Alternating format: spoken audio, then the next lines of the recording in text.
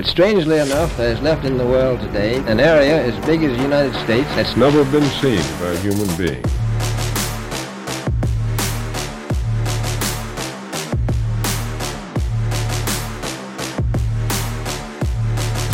The best is yet to come. Look at history textbooks that were used in schools, you'll see that history is different. It's been rewritten. It doesn't match up. Houston, we have a problem. We destroyed that technology. People should not be walking around with masks. That stuff is flat. There's your flu last year. Here's your flu this year. Literally doesn't. All right, ladies and gentlemen, welcome back to the Hibbler Effect. And today we have the greatest doctor in this movement, in the truth community, in terms of whistleblowing and telling it like it is and keeping it real, not caring about your feelings in the process. That's why I love this man. You love this man.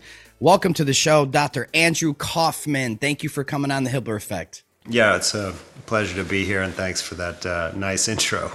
Yeah, of course, man. Look, I mean, we all talk about you all the time. I mean, your name's brought up. I try to bring your name up anytime the topic of, I know we're on YouTube right now, but, you know, the topic of these or the topic of the flu the last couple of years, when that's brought up, I go, you got to go listen to Dr. Andrew Kaufman. Go watch Terrain. There's things out there that are verified now that this whole thing was a psyop.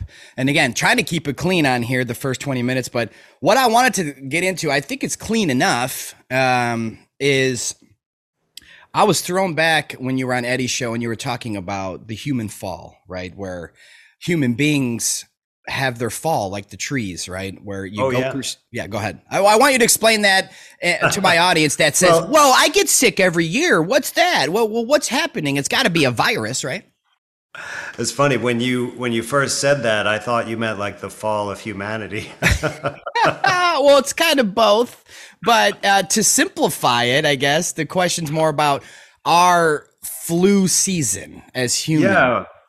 Yeah. Well, this is, kind of what I theorize from my observations, and this is really based in the truth, right, that we are part of nature. And there's a principle in reasoning called the principle of correspondence, right? Where when you see patterns in nature, normally these can exist on different scales, right? On the micro and the macro scale, right? Just like the model of the atom looks like the model of the solar system, even if those aren't proven models, right? You see one is tiny and one is big. So we look at nature, and nature has cycles. Now, we know even our bodies are part of this, right? We have our sleep and wake cycle, for example, right? Our hormones also have different cycles, right? Like our cortisol peaks in the early hours of the morning, right? Giving rise to the dawn effect of our blood sugar, for example. We also can burn glycogen when we wake up in the morning.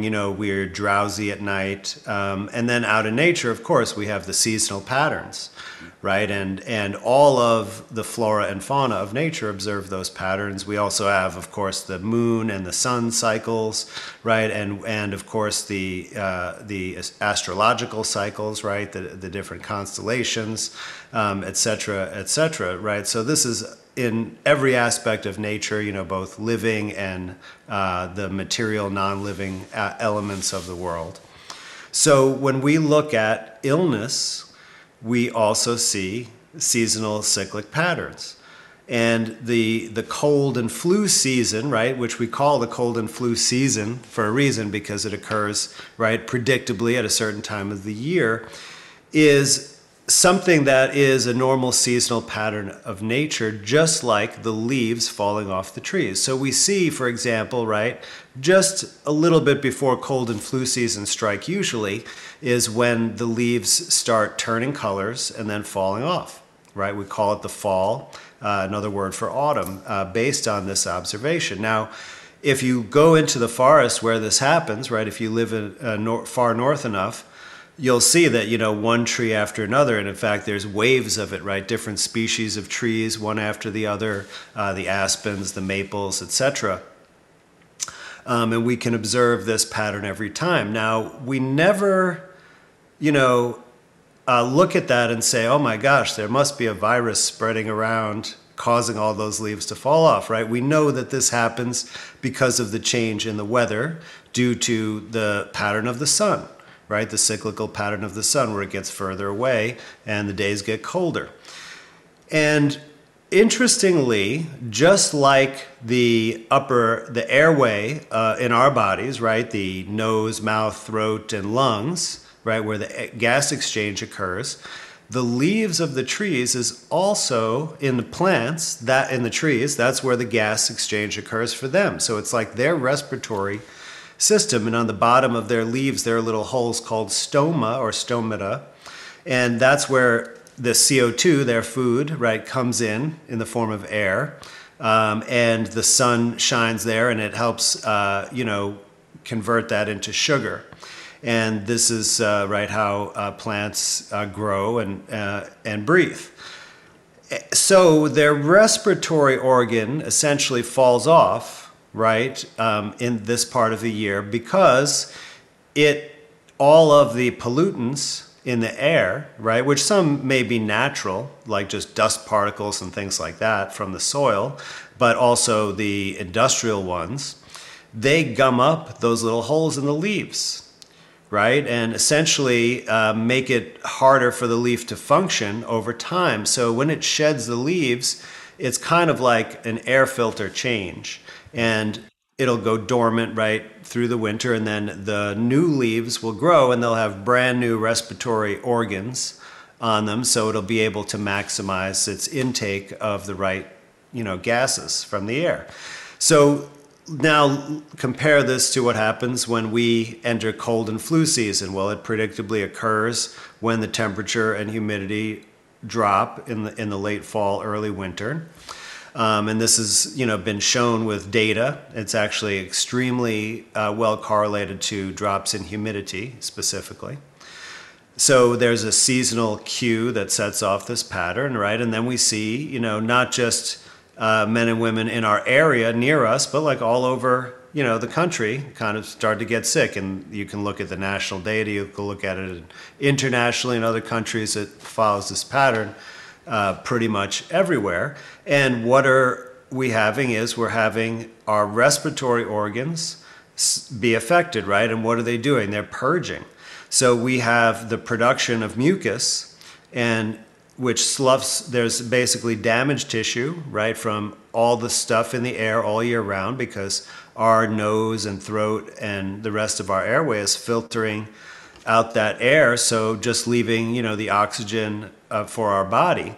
And, in studies where they actually measure your breath outward, right, they can find hundreds of chemicals, poisonous chemicals, right, industrial ones, etc., that your body has filtered out in the airway, and now it's getting rid of out of your body.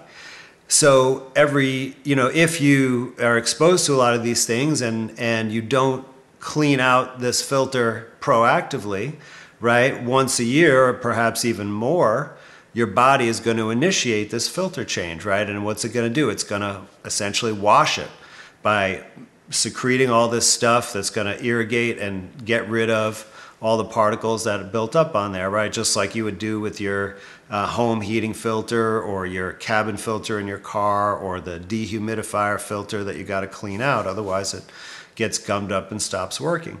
So everything kind of about these two phenomenon really kind of matches up and serves a clear restorative purpose in the natural cycles. And we don't need to invent imaginary microscopic bugs to explain anything.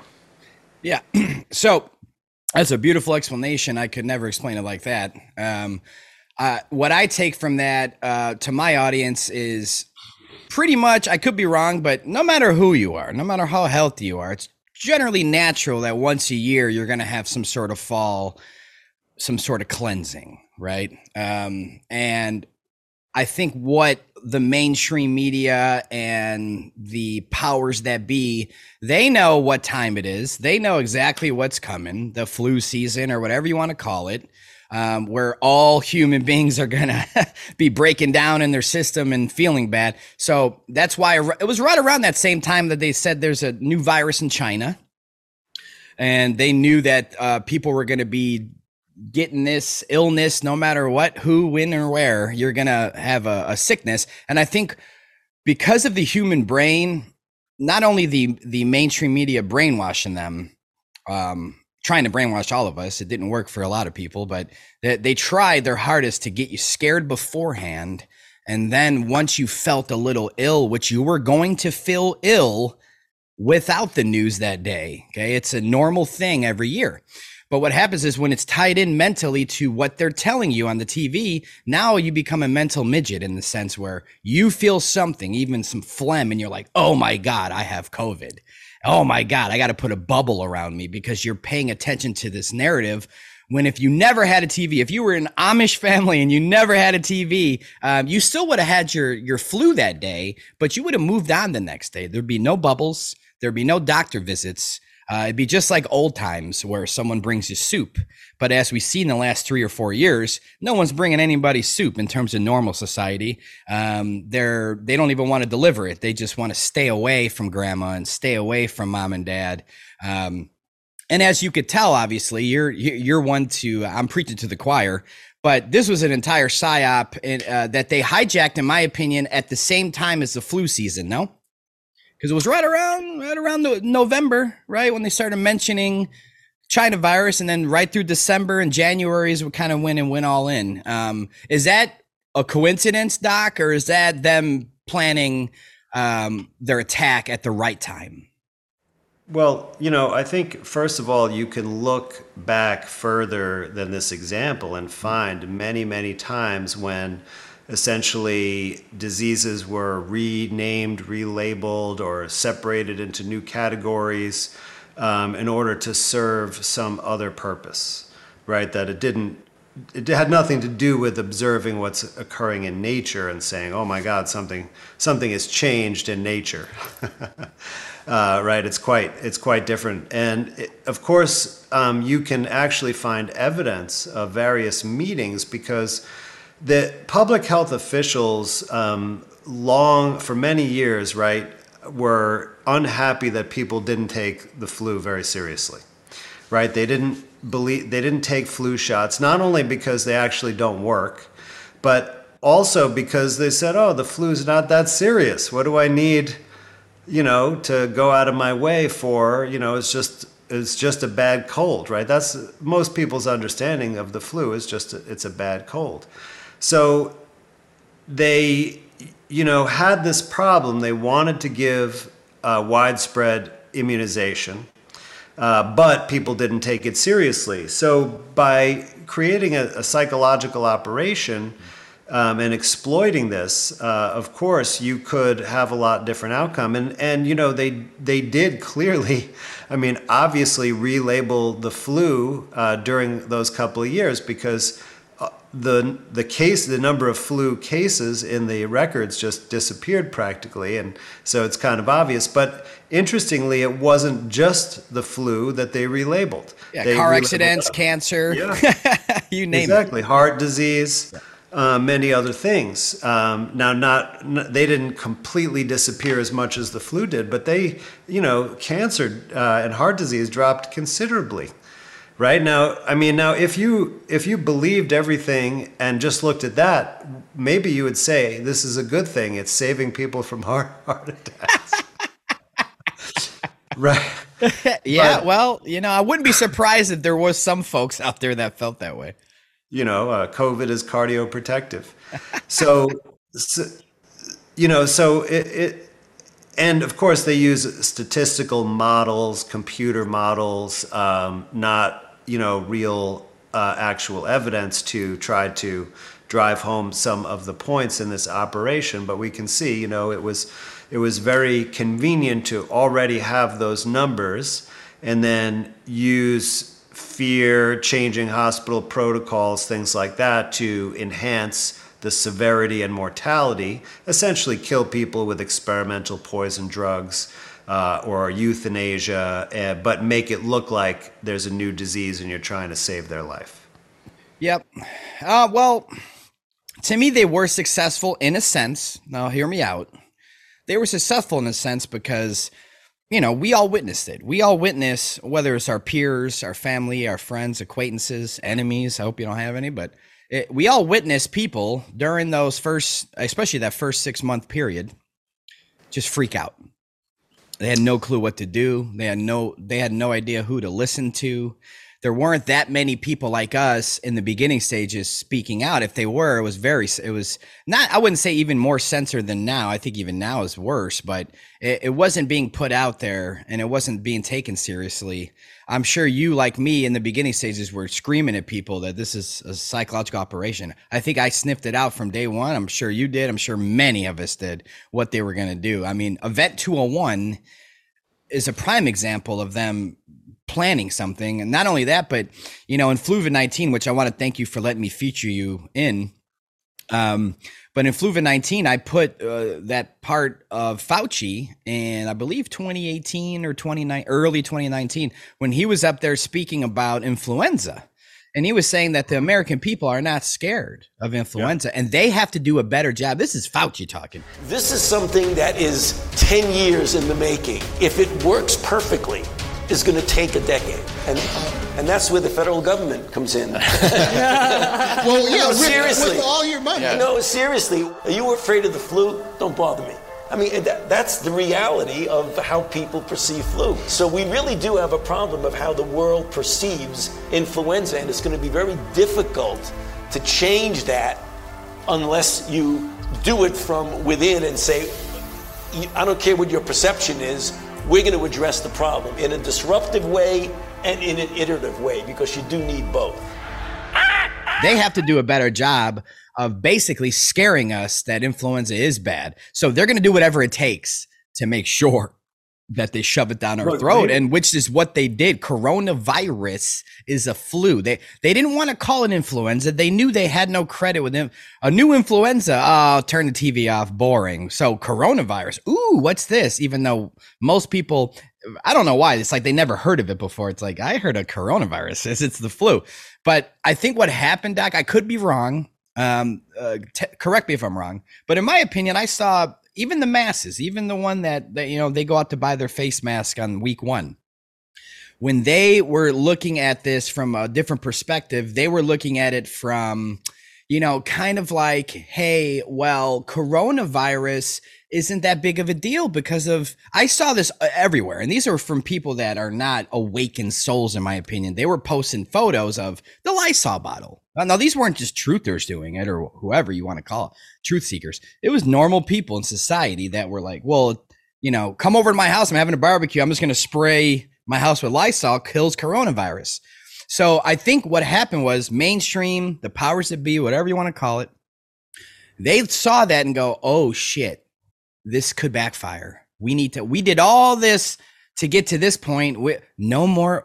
Don't say coronavirus again. We're going to call it COVID-19 from now on. We're going to remarket, reprogram, rebrainwash. Even though COVID-19 was already in the works, they already had this name and this plan. I'm not saying it was a new sporadic thing, but they stopped calling it coronavirus. It was like one day the media just said no more, and they went full COVID-19. Now, is that a coincidence to you, or is that something that maybe I am right, where it did backfire? In my opinion, it backfired where people weren't really that scared of a coronavirus. So they had to come in with something new, call it COVID-19. Yeah, well, I mean, they also, remember, compared it to SARS, right, which was supposedly quite serious.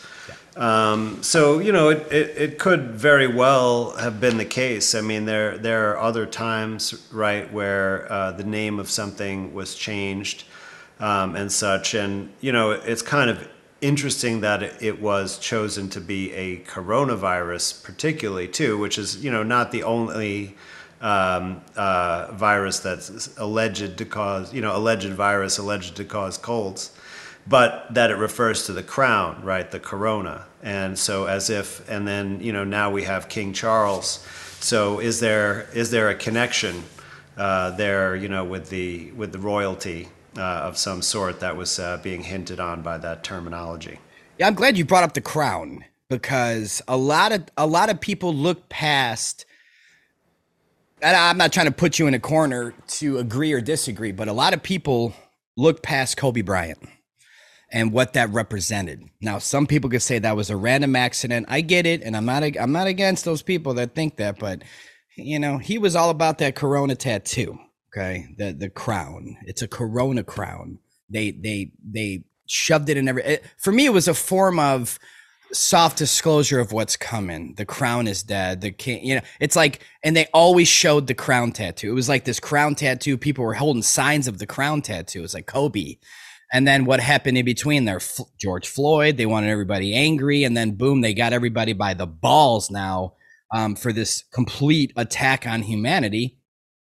So I look at it from this perspective, man. And before we get over to Rockfin to get even more uncensored, because I might have to bleep a few things out of this YouTube version. So sorry in advance, guys, if you're watching and you hear censored beeps. I want to stay on YouTube, so I'm sorry. But let me ask you this. This is what we'll end with on the YouTube version, because it's very hard to bounce around terminologies. But for my audience, you know, they say that this COVID, what is it? The COVID virus or the COVID, whatever it's called. They say that there's a virus out there that there's a wave in China and it's spreading through the world, and stay in your house. That's not even possible. And I don't even see how people think it's possible, that whether it's, they think the theory of a lab leak, like some evil scientist is like, oh man, something leaked. And now the government and Bill Gates and all these pre-planned propaganda pieces that they already knew this was coming, they have to sit there and wait for it to spread naturally, even though that's impossible, but it's just a point. They have to wait for it to spread naturally and hope that everybody's fucked. That doesn't make any sense to me. So for me, I rule that out completely, that there's some lab leak. And obviously, yeah, I mean, it's hilarious that it came from a bat to begin with. That's been squashed. You can't find it in nature. You can't isolate something. You have to isolate it in nature and then say, look what we have. And then we go from there. That's never happened, guys. So they're just basically saying there's a new thing, you might have it, go get tested with a flu test. It's a whole psyop piece that they want you to just blindly believe. But when you put the pieces together of this puzzle, it's so obvious that every single piece of this agenda was planned, predetermined, and executed with your life, the human public, not in mind. Would you agree with that statement? Yeah, absolutely. And you know, let me also just kind of back up that even if there was some lab-created entity that spread around and made people sick, well, we'd be able to find it, right? Because it would actually be something that exists in a material sense in the world, right? It's a particle, an infectious particle or capsule, or you know, tiny little ball or whatever. It's not a magic spell, right? Or a lightsaber or anything like that. It's an actual physical thing. So, you know, really what I'm saying is that there's no evidence of any physical things, natural or man-made, that have made us sick. And in fact, even without going to that step, right? Because you mentioned, right, that it would there would have to be a pattern of it spreading from person to person, like contagion. Well, contagion has been well studied scientifically, and it's been shown not to exist in every experiment, right? It's essentially a dead theory. It's been completely disproven using the actual scientific method. And if you look at the Spanish flu, for example, which, you know, is said to spread. Now, there are several experiments done in humans and in animals with the Spanish flu patients showing that there's no contagion whatsoever, but also because you talked about it internationally. Now, at that time, right, in 1918, there was no widespread aviation, right? People didn't go on an airplane to China all the time, right? Now, there were airplanes, but they weren't widely available. You know, most people, if they traveled internationally, they had to go on a ship, right, which took quite a bit of time. So the timing of when people got the Spanish flu in different locations, there was no possible way they could have traveled from one place to the next at that time and made someone else sick there, right? So you could look at that data also, I'm sure, for, COVID and find the same thing, that it's actually impossible. Just follow their guidelines of what they say, how long it takes. Yeah, and I think it's 2023 now. We're heading into 2024. I think by this point, if this is something that you realize, you're never going to get it. I mean, I've never seen such a constructed psyop in my life, man. I mean, there's, and we're going to go over Rockfin soon, so maybe we could talk about some other psyops in the world, but this one was well constructed. It just, I feel like they did a lazy job in terms of like, when you see it all, you're like, wait, that's kind of lazy. They did a lazy way to do this. And they didn't prove anything. They didn't isolate anything. They didn't need to. They didn't need to, because they had celebrities and politicians, and they had so many people well packaged, ready to go to say, I mean, look at Tom Hanks. Tom Hanks was like week 1. Now, of course, who are we going to put in the limelight? We better put him before his reputation's ruined soon. So put him out there. Look, I have COVID. Just get your, I'm just really sick right now. It's like, come on. It was so obvious. I go, Tom Hanks is first. Oh my gosh. So for me, it was. Well, you're right, Sean. I mean, because most people around the world, they haven't looked into anything whatsoever. They just, got their information from the TV, the pop culture celebrities, and didn't look further. Right. And they kind of dismiss folks like us as heretical. And censored, and made sure that the voices weren't even heard. I mean, if that's not a red flag to, again, you could be sitting there being like, well, I believe Dr. Fauci. I believe the president. I believe all these health experts on television. Why would they lie to everybody? It's like, granted, that's how you've been brainwashed your whole life to think that these people are not lying to you, but how many times have they been caught in a lie? It's like, for me, one time, like NASA, you got one glitch or one harness. Like, well, you have a harness in the ISS. Okay, I'm writing that off. Now, you don't have to write off all NASA, but you definitely have to write off the ISS at that point and then go from there, right? It's the same thing. Once I start seeing Tom Hanks and just the Obamas, like, and then especially when the, again, we can't really get into this, but when the came into play, it was hardcore attack, mainstream commercials, infomercials, advertising, promoting, which is illegal to do, by the way, and they just fucking did it. So and I did wake some people up just based on that. Like, look at the red flags here. Look at all this propaganda and think, when's the last time you heard of this type of propaganda for an immunization? Well, who would care about that? That's a personal thing. You're not even supposed to really tell people if you're immunizing. That's private. It's supposed to be private. Just like your Republican, Democrat, who you voted for, that's supposed to be private. They want that out. They want to diversify everybody so they know who's who and who's doing what and what they can do to drive their agenda. But I have so many things I want to say, and I'm biting my lips. So thank you for joining us on the Hibbler Effect YouTube edition. Please head over to Rockfin right now. Thank you, Dr. Andrew Kaufman. Thank you, everybody, for watching. Let's head over there now. See you there. All right, ladies and gentlemen, welcome back to the Hibbler Effect. Thank you for coming over from YouTube. If you just joined us, if you're already here on Rockfin, then let's rock, okay? All right. So we're not a globe. No, just kidding. I'm not going to start you off with that. But I do want to ask you one thing real quick. Just your overall opinion. We all have opinions. Everybody has an opinion. It's okay. What's your opinion? Have you ever went down the rabbit hole of the space agency psyops, the fraudulent tax schemes they've been doing on humanity, the moon mission tax schemes, the satellite fuckery?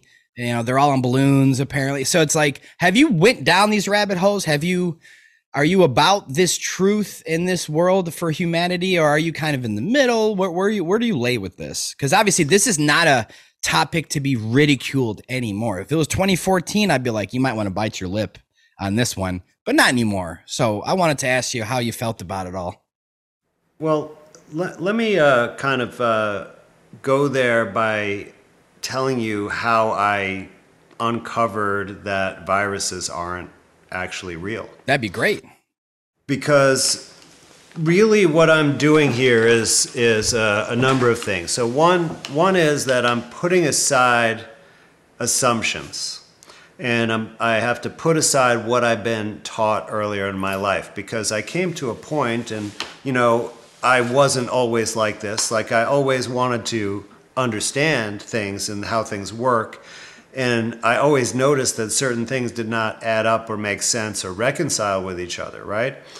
But I didn't really start questioning things that are especially medicine, right? I was trained in conventional medicine, an MD. I was on the faculty, and I observed through my own experience, right? Not just reading scientific studies, but that helped too, but my own experience, right? That the patients weren't getting better using psychiatric medications. I was practicing principally psychiatry at that time, right? But earlier in my career, I had seen the patients didn't get better with chemotherapy, right? When I practiced in cancer Another rabbit medicine. hole. Oh, yeah. So I realized through this that my own observation has to validate what knowledge that I get, through a book or a study or some other means, that I have to kind of reconcile these things, right? And sometimes that's difficult because when you're talking about germs, right, they're microscopic, so you have to use a tool to observe them. But there are many, that really helped me looking at microscope images, saying, oh, there's no evidence that tells you in this image what this particle is. It could be anything. Right? Oh, it probably comes right from the cell itself, because that's where it is. So that helped me, figure out the piece of the puzzle. So if you want to, understand the cosmology of the Earth, for example, right, which is fundamental, because we have to have a basic understanding of where we are. And everything else is derived from that, right? And because of the law of correspondence, which I mentioned earlier in part, right, that we're using that as a model for understanding other things. So it's got to be accurate. And if you simply just observe around, you'll see that it's not consistent with what we're told. So here's a great example, because my kids were originally in a private, like, Montessori school. Which, I thought was going to do a much better job than the public indoctrination system. And they, my son, when he was, one of his first big reports, that he had to write, was based on the planets. Always. So he was assigned one of the planets, right? Now, so we had these books that he brought home from, like, the school library. And it said in there, right, that they knew the shape of the planet, what it was made of, like that it had a core and these things. And I'm like thinking, how the heck could they know that? They didn't, like, drill into the planet and take out material and say what it's made of, right? So I was perplexed. So we were in Florida. We went to an observatory at a local university there that the grandparents had the idea of bringing us to. And I volunteered. We were going to look at the moon under high magnification, which was really cool. And of course, what is the moon? Why do we only see one side of it?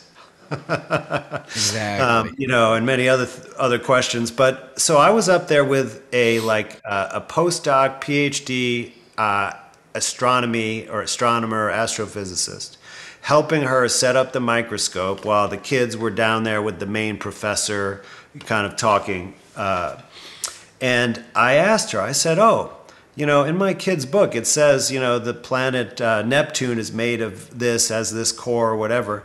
I'm like, how do they know that? So she's like, it's just a theory based on the sun, the star that supernovaed, that eventually formed the planets in the solar system. That we can see that the star had these elements in it. It had iron and hydrogen and nitrogen. And so we just assumed the planets must have been made of those things. and do a book report on it and right? get back to it. And now we're going to grade you on it. Well, in the book, it just says it's made of this. Like it's a fact. It's a well-determined fact. It doesn't say, scientists theorize based on the material that a star which exploded was made from, that the planet, right? So, and even the Earth structure, right? That they say that, right? There's the mantle, the crust, the core, and the deepest hole ever dug, right, Doc? Right. It's not even through the crust. Well, yeah, 7.8 miles, I believe, and right. They found an impenetrable. They can't. That's the end. They said they're done. They can't get through. So how do they know the next 4,000 miles? Exactly, and because that's only still the outer layer that in the model that's in these geology textbooks. Yeah, like Dave Weiss always says, the apple. We all know the inside of the apple is the core, right? But that's like they barely got through the first layer of the skin of the apple, and they're like, "Oh no, there's a core in there." It's like, well, you didn't get through the skin. And you know how they say that they know what's below that is through essentially putting I can't remember if it's radar or sonar waves, and having them interact, like putting them at different points on the Earth and having them triangulate with each other, right? But that's not a direct method. That's like fingerprints and shadows. It's like seeing the shadow of something and then saying what it is based only on observing the shadow, never observing the thing itself, right? It's an inference. Yeah. And whenever you use an inference, then it can only be theoretical. It only can be hypothetical. It has to always be confirmed. You need direct evidence of such a thing, right? They don't have any of that. Yeah. They don't have it, but yet they say these things. Now, you can also talk about the issue of the Earth moving. Or the lack thereof. Right, because you have to look into the Michelson-Morley experiment, which is, an experiment that's been repeated thousands of times and gives the same results every time. But there's no movement. Yeah. Exactly, that there's no movement. And, this is partly, I think, why Einstein or how he became famous was that he figured out a mathematical trick to reinterpret that experiment such that it says the Earth is moving. Now we all have opinions on Einstein, but here's mine quickly. He was a fraud. He was not chosen based off of knowledge, expertise, or randomness. He was chosen. He was hand selected. If you watch his interviews or lack thereof, he's reading cue. You cannot find that man speaking without cue cards, without a script handed to him from who knows who was in charge then. Probably the same bloodlines as now, but they hand selected him. And after he started to kind of, I would say, lose the limelight, they quickly, 1920, they brought in George Lemaitre, who I feel as if Einstein passed the torch to, not scientifically necessarily, but in terms of this overall theory of the ball Earth, is because he was losing credibility in his studies. He couldn't really hold his own in conversations, so they had to move on from him. And George Lemaitre they were losing a lot of people during that time because of this globular bullshit. The public schools in America specifically were fighting it. They didn't want to teach their kids this.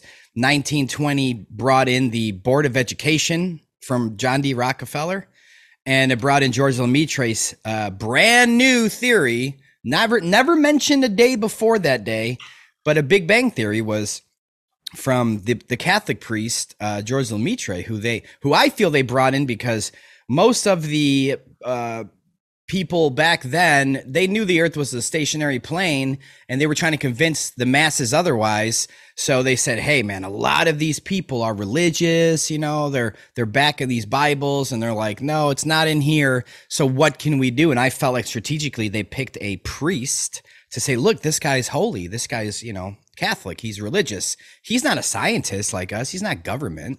He's a scientist. And look what he's saying. We came from a Big Bang. And this all happened in 1920. It was like the year of this is the way it's going to be from now on.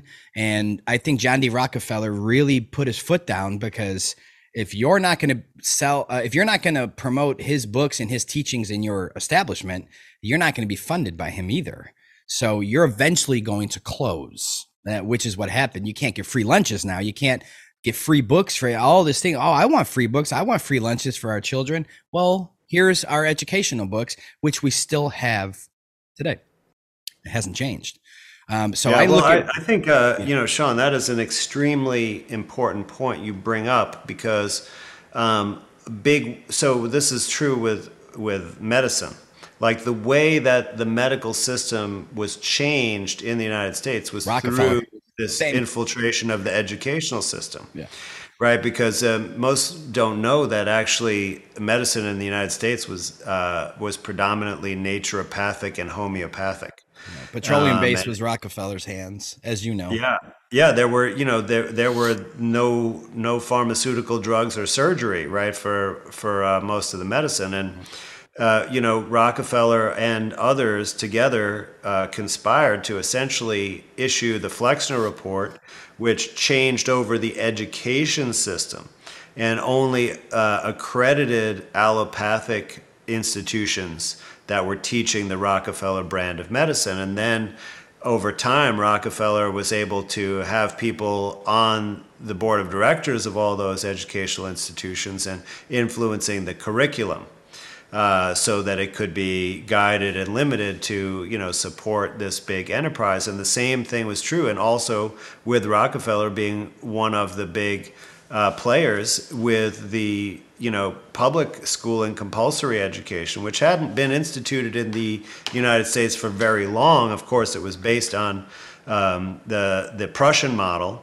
But in this case, finding, young professors who are writing propaganda about history, but in the right vein, and then kind of encouraging them, and then adopting their books as the standard and offering them all kinds of fellowships. And, for example, if you go and look at history textbooks that were used in schools from the 1800s or even the early 1900s, and then compare them to shortly after, the mid 20th century, you'll see that history is different. It's been rewritten.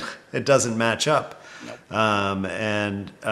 That is how this, a lot of this can come about, of, changing the common knowledge and beliefs, including about germ theory.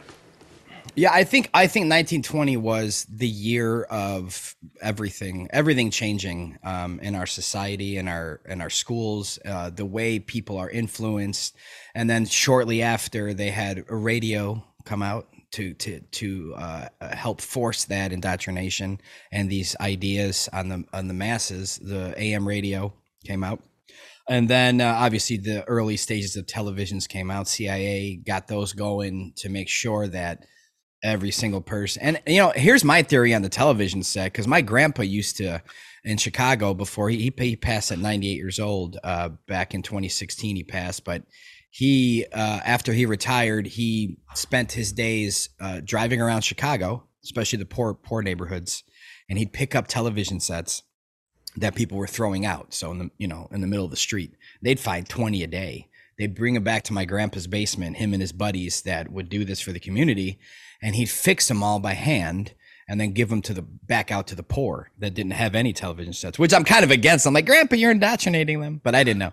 But the point I was trying to make is he always told me that color TVs were out way before the public had them, and that different technology was already out.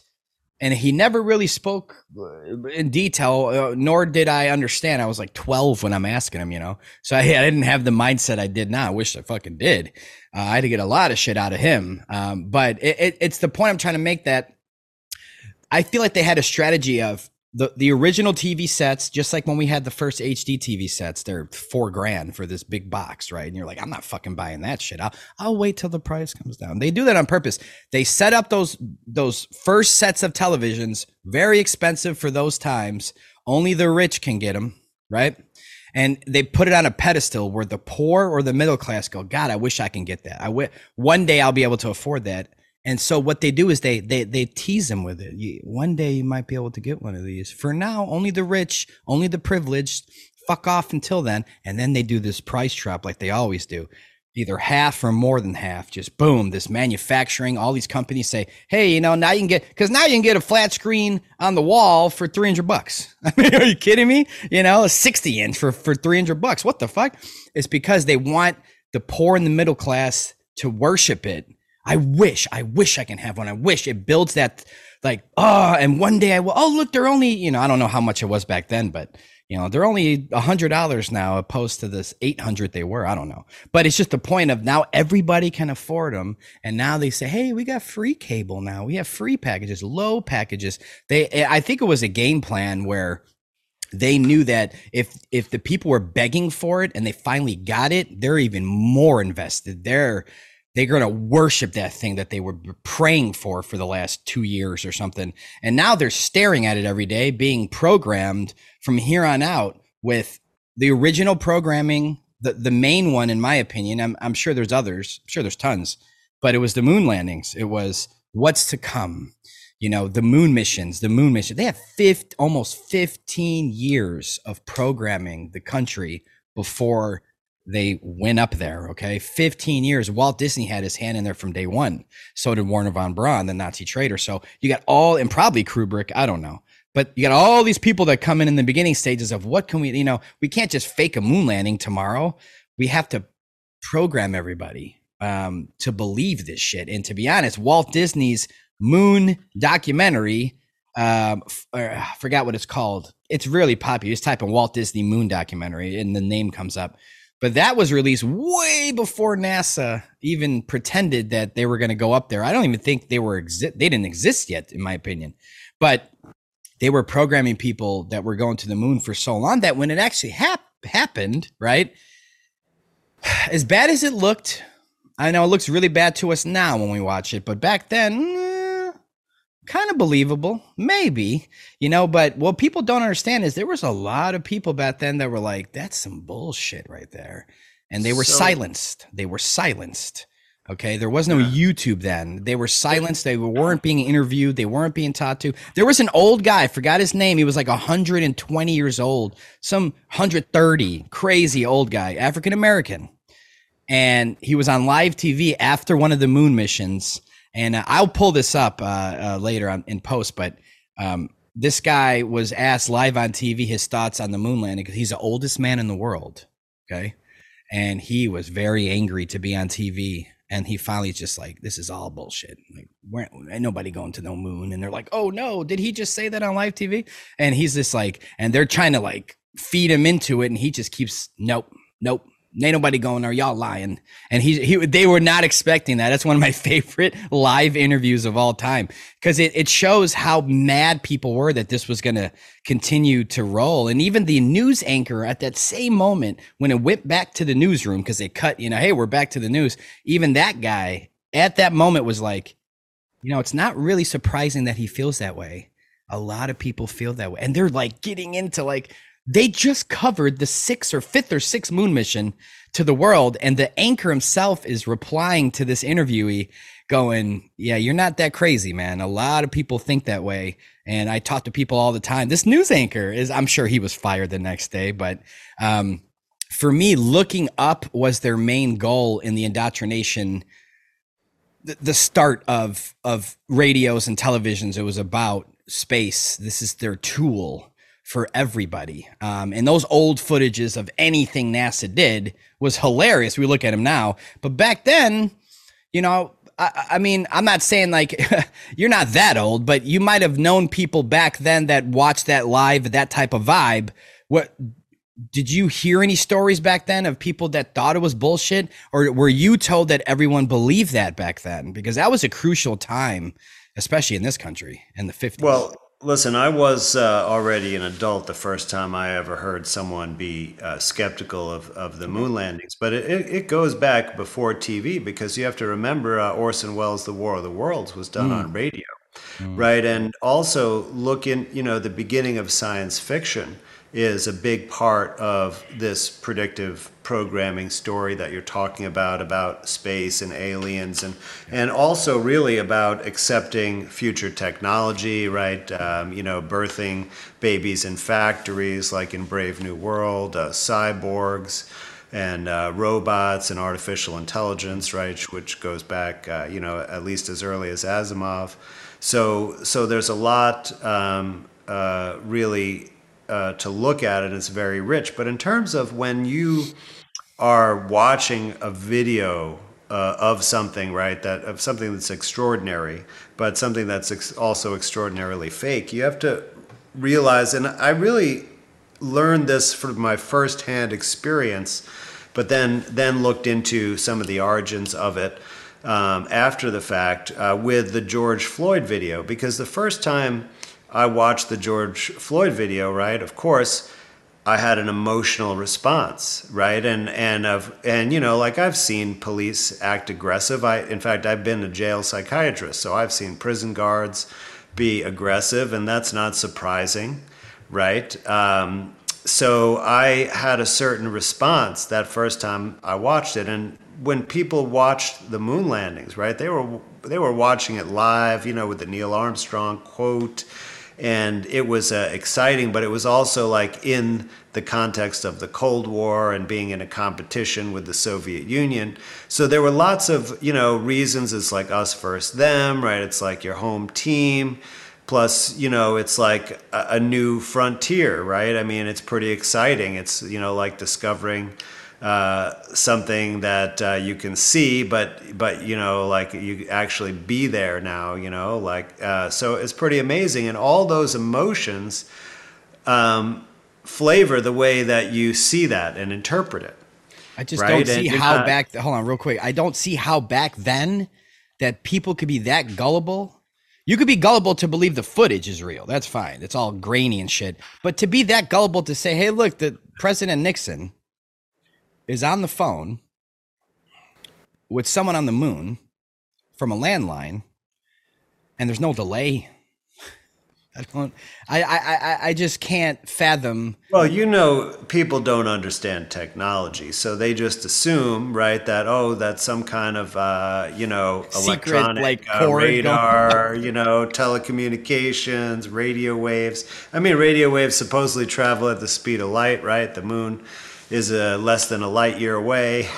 Supposedly. I mean, yeah, of course. Like, well, what about there? If you think about it and ask more specifically and look at more details, obviously a million things can come up. I mean, what about that supposed asteroid belt or the band of radiation belt? Yeah, right. Van. Right. I always say Van Halen, but Van Allen radiation. Van Allen, right? So I mean, that is supposedly an impossibility, right? But they just kind of explain it away, or it's a fancy name for a toroidal field. Yeah, exactly. And just like with the George Floyd video, like once you watch that a few more times and scrutinize it, you're like, oh wow, well, nothing is what it seems in this video, right? I'm glad you brought that up, Doc, because I have made 2 films on that topic.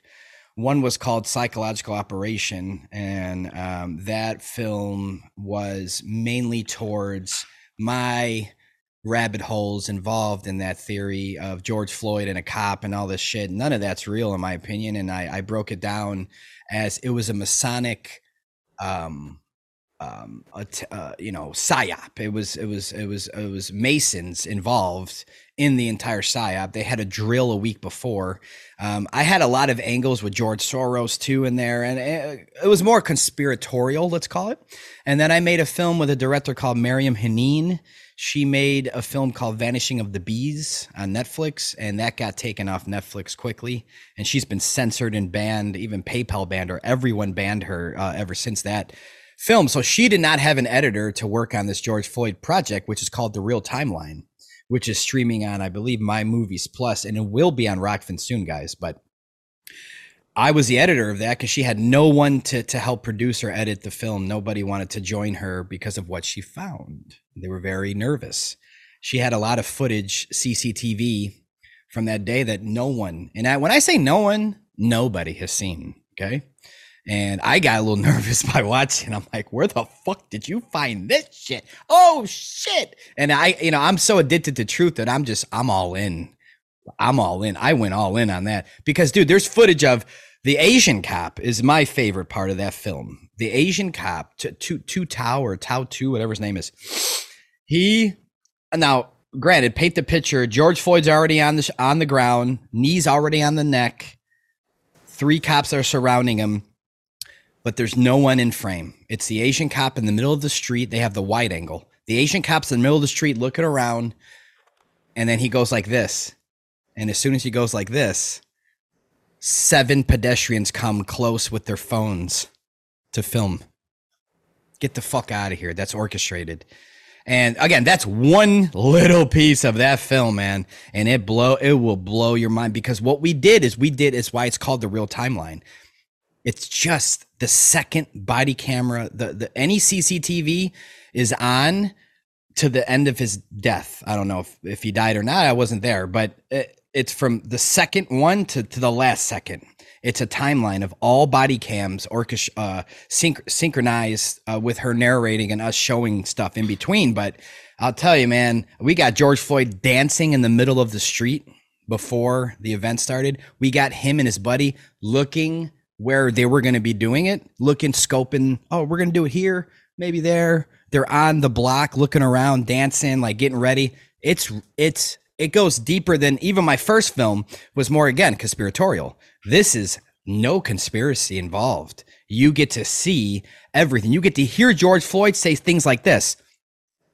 I'm afraid that when it goes off on me, that I'm gonna stop breathing. I'm scared. Well, what are you talking about? You're getting arrested for a fake bill. Why are you telling the police that you're scared that when it goes off on you, that you might die. And he also says stuff like, I can't breathe. He goes, I can't choke. I mean, I can't breathe, Mr. Officer. It's like he's messing his lines up during everything. And then they're holding him until Chauvin comes, the main cop, right? Who was never a police before that. But they were holding him. You would think with the racism in the police force, especially because they wanted to keep that whole scene racist to begin with. That's the point of it. But they're going to give him that long. It was like 15 minutes of him arguing back and forth. Well, I'm not going to go in the car. Well, yeah, you are. Well, I'm not going to go and I'm claustrophobic. Can you turn the air on? Yeah, we'll turn the air on. Get in the car. Well, I don't want to. I just had COVID. They're just going back and forth for like 15 straight minutes. I'm sorry. No police, racist or not, no police is going to have a conversation with you. You fucking bum. You just, you got fake bills. Get in the fucking car, man. We're not going to have this conversation. They're holding him. They're stalling. You can see it, waiting for Chauvin. And Chauvin walks up with this, this aura, like it's time. And he does this majestic walk down the street with his chest out. And then they start the process. And you just, again, I recommend everybody to go see The Real Timeline. It's a phenomenal way to break down the PSYOP. I'm just glad you brought up George Floyd because I never talk about that or my films. I don't really talk about it on my show, but you got to see that. I'll send it over to you if you don't mind. I don't know if you've seen it yet. Yeah, no. Okay. I don't talk about it normally either, but it just seemed like a good example. There is even real research on this. Like there's a study that was done at Cornell University where they have a rope bridge. And the rope bridge is, a bit precarious and it gets your heart rate up, right? You get a little fear so what they did is that they walked young men around the campus and they didn't tell them this was the purpose of the experiment, but they pointed out a girl and it was the same girl and they pointed her out not when you're on the rope bridge, when you're calm, and then when you're a little bit scared on the rope bridge. And then they ask you, if she was good looking. And she is much more attractive when you're on the rope bridge and your heart rate is up and your emotions have kicked in, right? And it's the same kind of effect that when, if you see someone you think they're being killed or harmed, right? Or an amazing thing and the emotions kick in, that your perception is altered. And this is also, in eyewitness testimony studying, right? That eyewitnesses are really not very accurate especially, and their level of emotion is one of the big things that affects the accuracy, in a negative way. No, I totally agree with that. Yeah, but I'll send it over to you so you can take a look. Because I feel as if everybody deserves an opportunity with any psyop or any rabbit hole to have a chance to see it from a different perspective. And so I'm pretty confident I don't never have to touch that topic ever again in my life, because I give you the deep rabbit hole, Masonic, George Soros type of vibe of, behind the scenes, where they were hiring agents to come in and break windows at public store, in stores, and then they leave. So the cops come and arrest everybody else. Bricks are being just put in the middle of cities, brand new bricks, so everybody can throw them during. That's more of the psychological operation. That's why I called it that. But the real timeline's a whole nother thing. I'll send you both, actually. So, because I know you have a conspiratorial mind where you can see it from my perspective, my immature, more perspective back then. It just, everything's a psyop, and look what I found, and so that's kind of the feel. But then I guess the real timeline's more of a calm, subtle.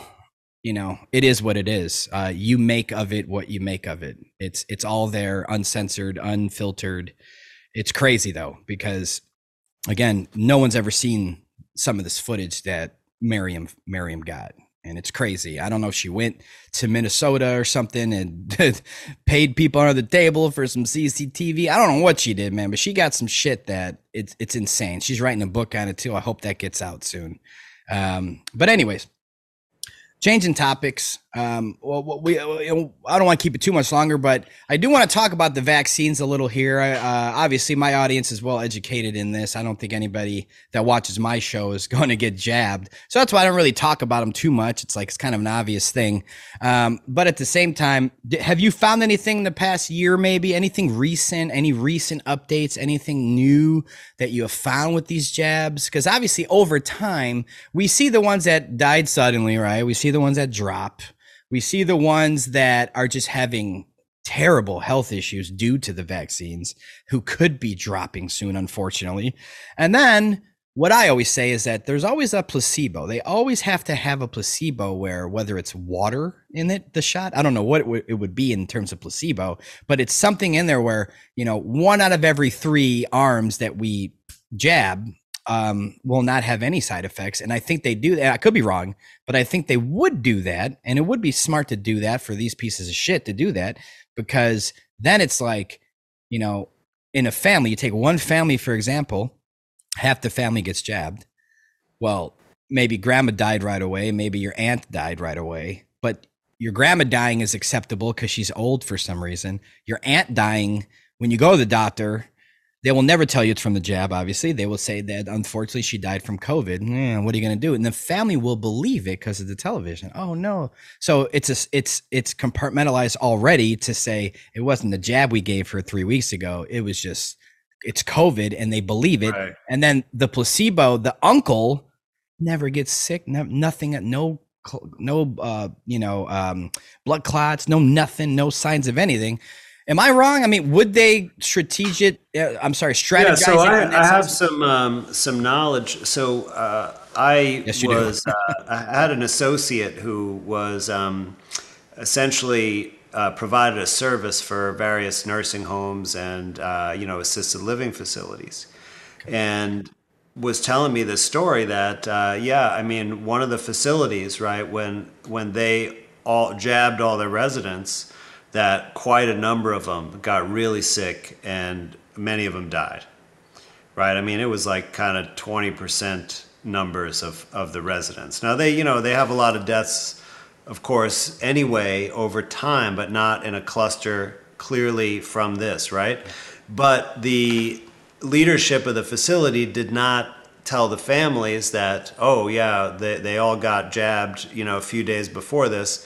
Instead, what they said is that they admitted a super spreader to the facility who made everyone sick, and they all died of COVID, right? Exactly how you describe. So this, kind of stuff went on. I'm sure it was quite pervasive. But what you were saying about the variability of the toxicity is actually well studied. So I believe the gentleman's name is Craig Particooper in the UK, and there may have been one or two other researchers who did this kind of analysis where they looked at some of the data that was out there and tried to look at the adverse events versus the lot number or the batch, right? Because these are made in batches, one batch at a time. And it seemed that there was a large variation in toxicity between batches. That some batches were very toxic, others were no signs of toxicity at all. Like you said, perhaps some kind of placebo. And, and it is important to do this to hide the fact, right? If every single individual who got injected, dropped dead or had seizures or blood clots or some other problem, then it would be obvious to everyone that that's the only possible cause, right? But by spreading it out, not only by batch, but also geographically, right? Because you don't want the situation either where, there's like a vaccination clinic in St. Louis on the east side, and, all of a sudden on the east side, everyone who went to that clinic drops dead. That would also be a little bit too obvious, potentially. So you have to kind of strategically spread these things out. Geographically and by sequential shots or by batches or some other strategy in order to make it a little less obvious. And I think what's really significant now, and we don't really know the longer term effects. It's possible that there could be mortality and morbidity that's quite delayed. But it may also be that we've already seen the brunt of the damage. But what comes from, the insurance industry, and this was, pointed out by a financial analyst, I'm blanking on his name right now, but he's been very vocal lately and really the only person to point this out, that looking at death benefit claims for life insurance, that there's been a substantial increase, like a major event, like 100-year event. And the people who have these life insurance policies are generally employees of Fortune 500 companies. So these are, educated, middle-class people who have much better health outcomes than, people who are not working in Fortune 500 companies. So the fact that there is this major mortality among these, and these are working age people like 25 to 44 years old, and that this problem is so pronounced that it has actually caused a shortage in the labor supply. So all of the, now he's the only one pointing this out, and I've seen him on a couple of like finance shows, right, where he says this, that because what's happened is that one of the reasons why the Fed is saying, oh, we're not really in a recession, and other analysts are saying the economy hasn't been that bad, is because there's been a low rate of unemployment. Now, if you think about that, right, well, if a bunch of eligible workers died, right, then it would artificially appear that the unemployment rate was much lower, right, because there aren't those potential employees are dead, so they're not counted anymore, right? So this guy's pointing this out on another show, and they're just glossing over it because he says, oh, because of vaccine deaths, and then they just gloss over it and like change the subject right away. So I think it's important to realize that the amount of mortality from these on a grand international scale has had an impact on our demographics. Substantially, and this may still be, felt. The repercussions are not completely evident, or at least not accepted yet. So I think it's important, to think about that.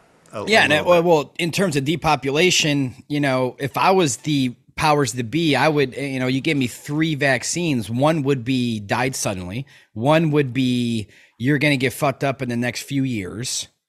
Right. And the other one would be a sterilization, because sterilization is going to really affect the population 10, 20 years from now. Yeah. So they could very well have the placebo we're mentioning just be the sterilization one. You want no side effects, no blood clots, no heart attacks, no strokes. You ain't gonna have kids anymore. You won't even notice it. You're just done. So I feel like that's a possibility. I couldn't keep that from them. Like they would actually have a water one. Maybe, but knowing them, no. I mean, they'd still want even that third jab. You know, say Pfizer is died suddenly, and Moderna is, blood clotting, and your arteries are going to be fucked soon, depending on your current health and how you take care of yourself after you get it. I would assume, and then either the placebo could be a placebo or a sterilization because. You might not know, you might not even want kids, or you're in your 40s and you already went past, I already have one kid and can't have any more. So a lot of half of those people won't even notice they're sterilized. They're not trying to reproduce. The other half that wants to have children, whether they're in their early 20s, early 30s, early 40s, even doesn't matter. It doesn't matter what age, they won't be able to. And at that point, especially with a lot of these doctors getting kickbacks on information, knowing, yeah, okay, let me check your chart. Oh, you got Johnson & Johnson. Yeah, I know as a doctor you can't have kids anymore because you got a Johnson & Johnson. But what I'll say is that, yeah, just, you have something wrong with your uterus. They'll just make something up like they always fucking do. Just make something up. And then you go home thinking it's your uterus when it was your Johnson & Johnson. Yeah, well, I agree also that they're not going to give mainstream attribution to the true causes. But, There, it is a little bit tricky, right? Because there's kind of a delay in when you have infertility, and then when do you realize that you're infertile, right? Because if you're a couple, right, you're not going to most likely get pregnant, after one time, right? It might take a few months, and then after a few months, you're like, oh, we're not getting pregnant, so maybe we'll go to the doctor, see if they find anything, right? And then they're going to say, oh, you're not considered infertile until you tried for a whole year, right? So there's kind of a delay, right, before people know. But you might see signals. Now, we were already having a major decline in the birth rate, and in fact have been below replacement levels in the United States for Americans, right? And many European cultures also are well below replacement rates and are actually, in a demographic demise. In terms of preservation of race and culture for many of the Western cultures in the world because of these declining birth rates. You can't, when you go below a certain rate, you can't really maintain the same population, then it starts dropping off, and with each subsequent generation, it contracts.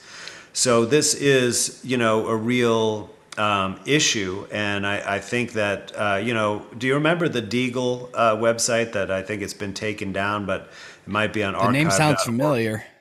So Deagle is like a contractor for governmental organizations, and they made predictions about demographics worldwide, and they showed the population of the United States decreasing to like 100 million from 300 million by 2025 or something like that. Now, when you see something like that, oh man, when you know what, and I'm glad you brought that up because I have heard this. I didn't know the name of the. When I hear that, I think of one or two things. Unfortunately, well, both are them hoping. We're in a war. So it doesn't mean that because they have plans laid out that we can see and understand and go, uh-oh, something's coming or something's about to happen. That doesn't mean they're going to win the war, and it doesn't mean they're going to be successful, okay? But because I don't fearmonger, but in terms of the two ways it can get down to that is one from what they've already done. Maybe we don't know. It's still too new of the jabs and arms the past 3 years. Because who knows? There could still, I don't know why, but there could still be people going to get their fourth booster today.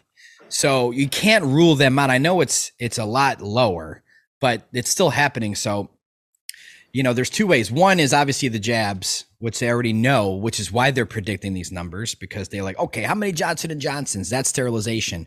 Okay, we got these many millions Johnson & Johnson. You do the Johnson & Johnson math, because they won't have kids anymore. So how many years of depopulation will that produce? And then we got this row of Moderna. That's they're not dead already, So it's like they have these numbers, and now they can go, okay, this is how many. You said 50 mil? You said 50 million? Or 100? What do they want the population down to? I think it was 100 million, but I could be wrong. I mean, it was a while ago, Okay, well, to call it 100 million, I think that's one way. The other way is, again, not to fearmonger, but we all know, on my channel at least, what's in their back pocket. And that's the alien card, the blue beam, the reverse engineered crafts to actually blow shit up while holograms are floating. So everybody just thinks there's an invasion, and we all got to turn to the government. And now it's really the time of them showing their true cards of a one world totalitarian government where we're all enslaved, which is what, and again, they're not going to do it. They're not going to get away with it, is my point. It doesn't mean they won't attempt it. Okay. It doesn't mean they won't attempt it. I don't think they're going to get away with it, but that would be another reason. Another way, and it's unfortunate. Both angles are completely unfortunate. I'm glad that we're not a part of the first angle. We're okay. But the second angle would, obviously, without fear mongering, I'm just saying it's an option that they have been holding on to for a long time. Have you ever looked down that rabbit hole? It's not really a rabbit hole. I mean, we kind of know now that, number one, they have the technology to do it.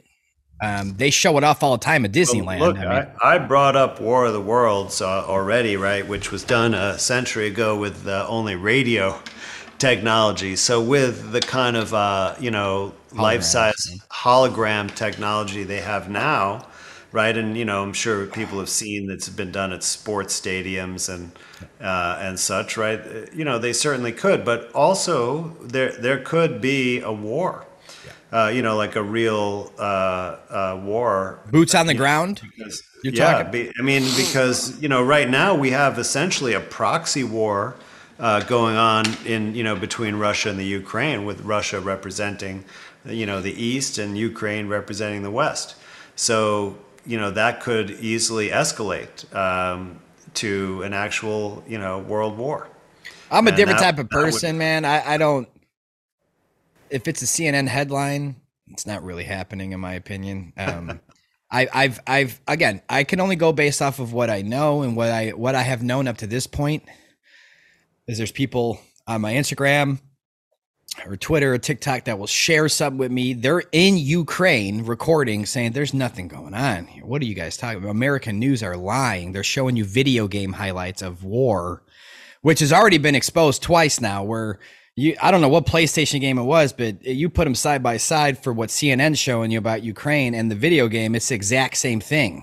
They're showing you the same thing.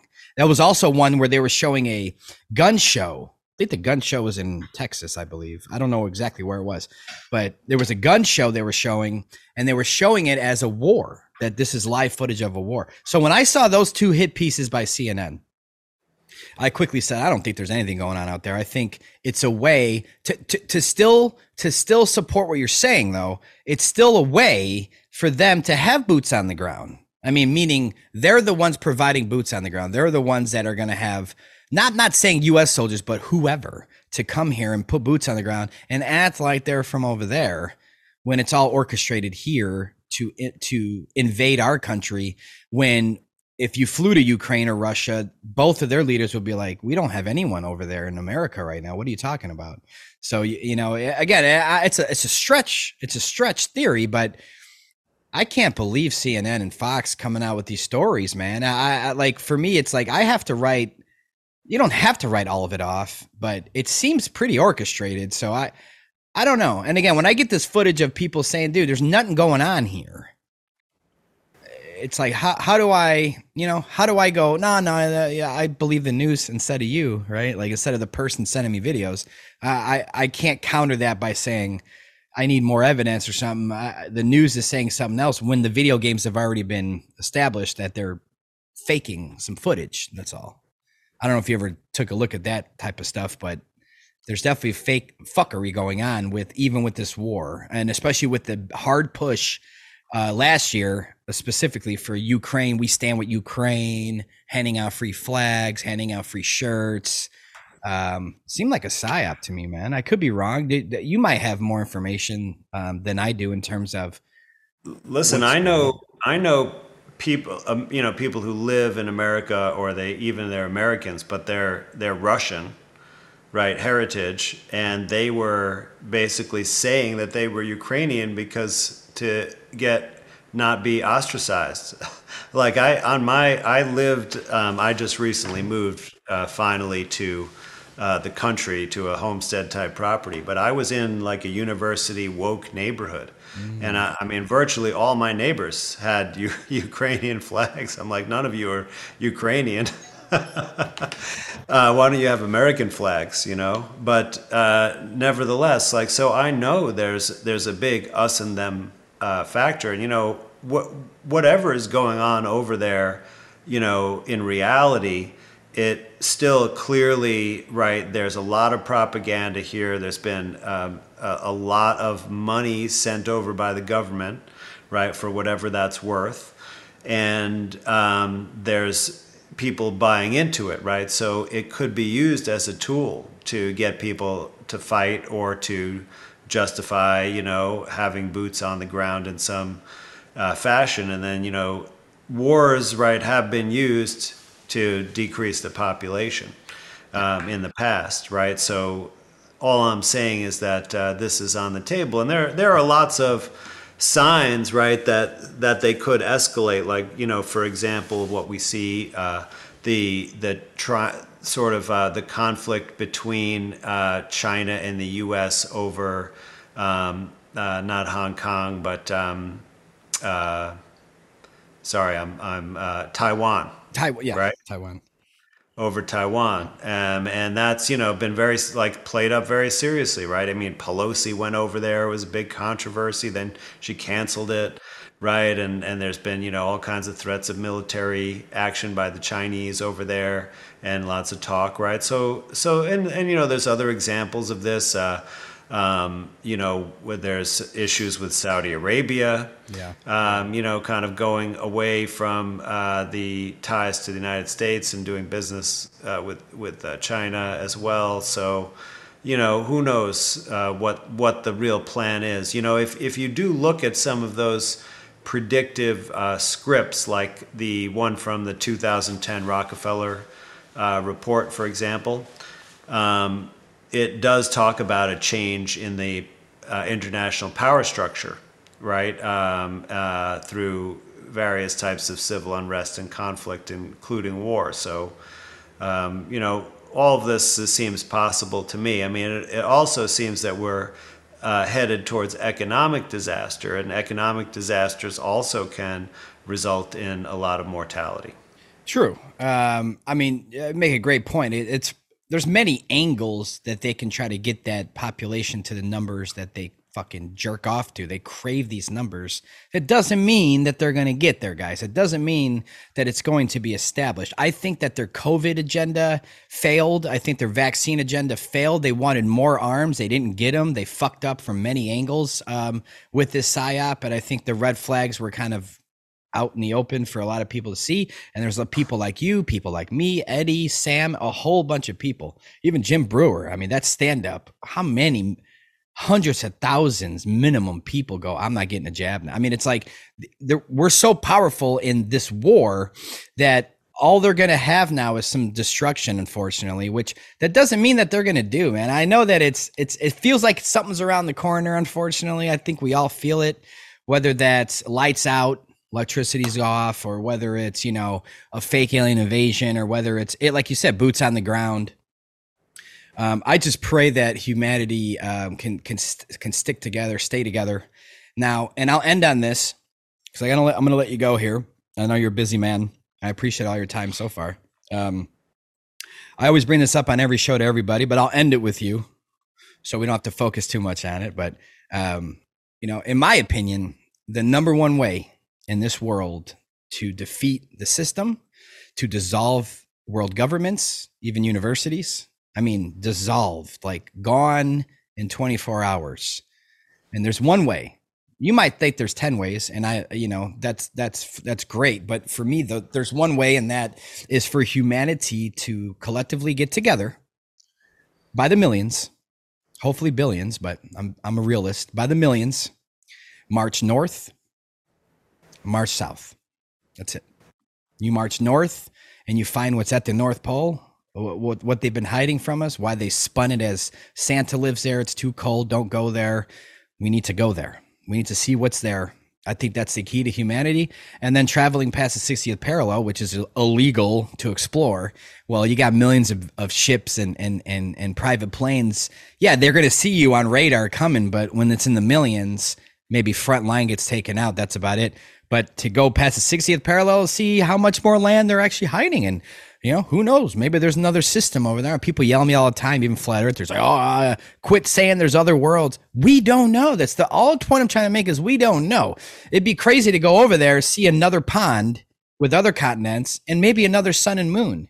Now, I know the Bible people hate that, but it's just a point. Give us the chance to go see. But once humanity can actually get together to go see what's south and go see what's north, it's over.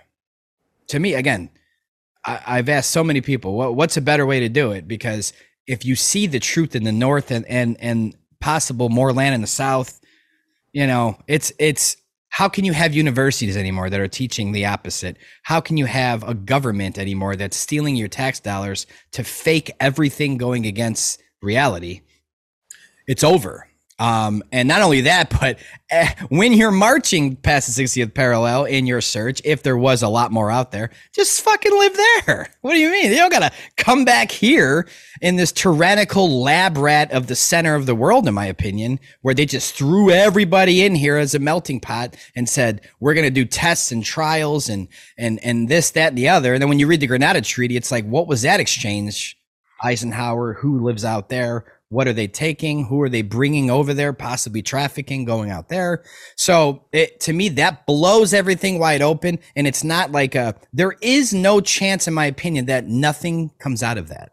There's no chance that nothing would come out of that journey. Gun to your head, Dr. Kaufman. We'll end on this. Please, artificial gun to your head. No real gun. Artificial gun to your head. Are they hiding more land from us? Well, just look, your opinion. We can't go there. You describe like basically that Truman Show moment, right? When he finds that he's in a studio, and then but remember the end though. He said goodbye. He bowed, and he went beyond. He went beyond the world he was told that's all there was. And I think that's the most. It's not a dome at that point. People want to say Truman Show is a dome, like you're stuck in a dome, like we live in a snow globe. Like no. It's a metaphor. It's the end of the thing. He stopped in Antarctica where he hit something, and they tried to tell him, you want to stay here. You're going to want to stay here, Truman. Don't leave us. And he goes, you know what? Fuck off. I'm gone. You guys have been lying to me my whole life. I'm going to enter that door and see a whole nother world I've never seen. And that's what I take from it. But go ahead. I didn't mean to interrupt. Well, that's all right. I was only talking about his realization, not trying to say that that wall was like Antarctica or something. But I just thought it was a metaphor. But perhaps there is, those parallels. But you'd have to convince everyone why they should go north and south, right? So you just really need one man with a cell phone going all the way north and another man with a cell phone going all the way south, and broadcast that to the world so that they could see. And you're right. Service. Once it is uncovered, then you'll see the effect. But sometimes the people can still be fooled, even if they see it for themselves. They want to crawl back in the cave too. But what I think the way to get rid of the tyranny is much simpler. That you just stop paying attention to the government. So you don't ask them for anything. You don't listen to what they say. You don't go get licenses from them. You don't send them mail. You don't give them money. That includes, in my opinion, that includes taxes. Stop paying them. It has to be, it has to include taxes. Yeah. And, and I don't participate in the tax system. By the I don't way, either. haven't for years, and we're not required to. Nope. All of these systems, they're all voluntary, and once you decide to walk away and stop paying attention, then it loses all its power. Yep. No one's gonna knock on your door with a top hat on, like in the movies, and say, "Hey, you've worked at Foot Locker for the last 5 years. You owe us $18,000 in taxes." That's never happened, guys, and it never will. But Dr. Andrew Kaufman, I'm glad you ended on that, because that's a huge one. Please look into how fake the tax bullshit is. You don't have to pay labor. It's all voluntary. And I've been saying that for years. I'm glad you ended it on that, because I completely agree with that. But Dr. Andrew Kaufman, man, hopefully we can have a part 2 down the road. I feel like, as any show I do, there's always things I forgot to cover. But that is the beauty of human conversation. We can go forever. But Dr. Andrew Kaufman, thank you so much. I know you're a busy man. I know you're educating the world on the truth, and you stand for truth. And we all love you on the Hibbler Effect here. We're glad we could spend a few hours with you. And please tell my audience where they can find you and how they can support. Yeah, please just go to andrewkaufmanmd.com, sign up for my newsletter, and there are many ways to support me, and I try to bring a lot of education to my audience, help inspire them to get out of these systems and start living based on the truth. And of course, for me, that starts with your health, drinking clean water, eating clean food, getting out of the vaccine, chemotherapy, injection, antibiotic health system, and getting back to nature. And that's what I'm all about. So please seek me out and come check out my material. Yes, and guys, links are in the description. And I want to thank you for joining us here on the Hibbler Effect. Again, thank you, Dr. Andrew Kaufman. Please click his links, support this man. He is a soldier of God, and he's someone that is going to help us win this war. All right, ladies and gentlemen, thank you again. I will see you next week. Until then.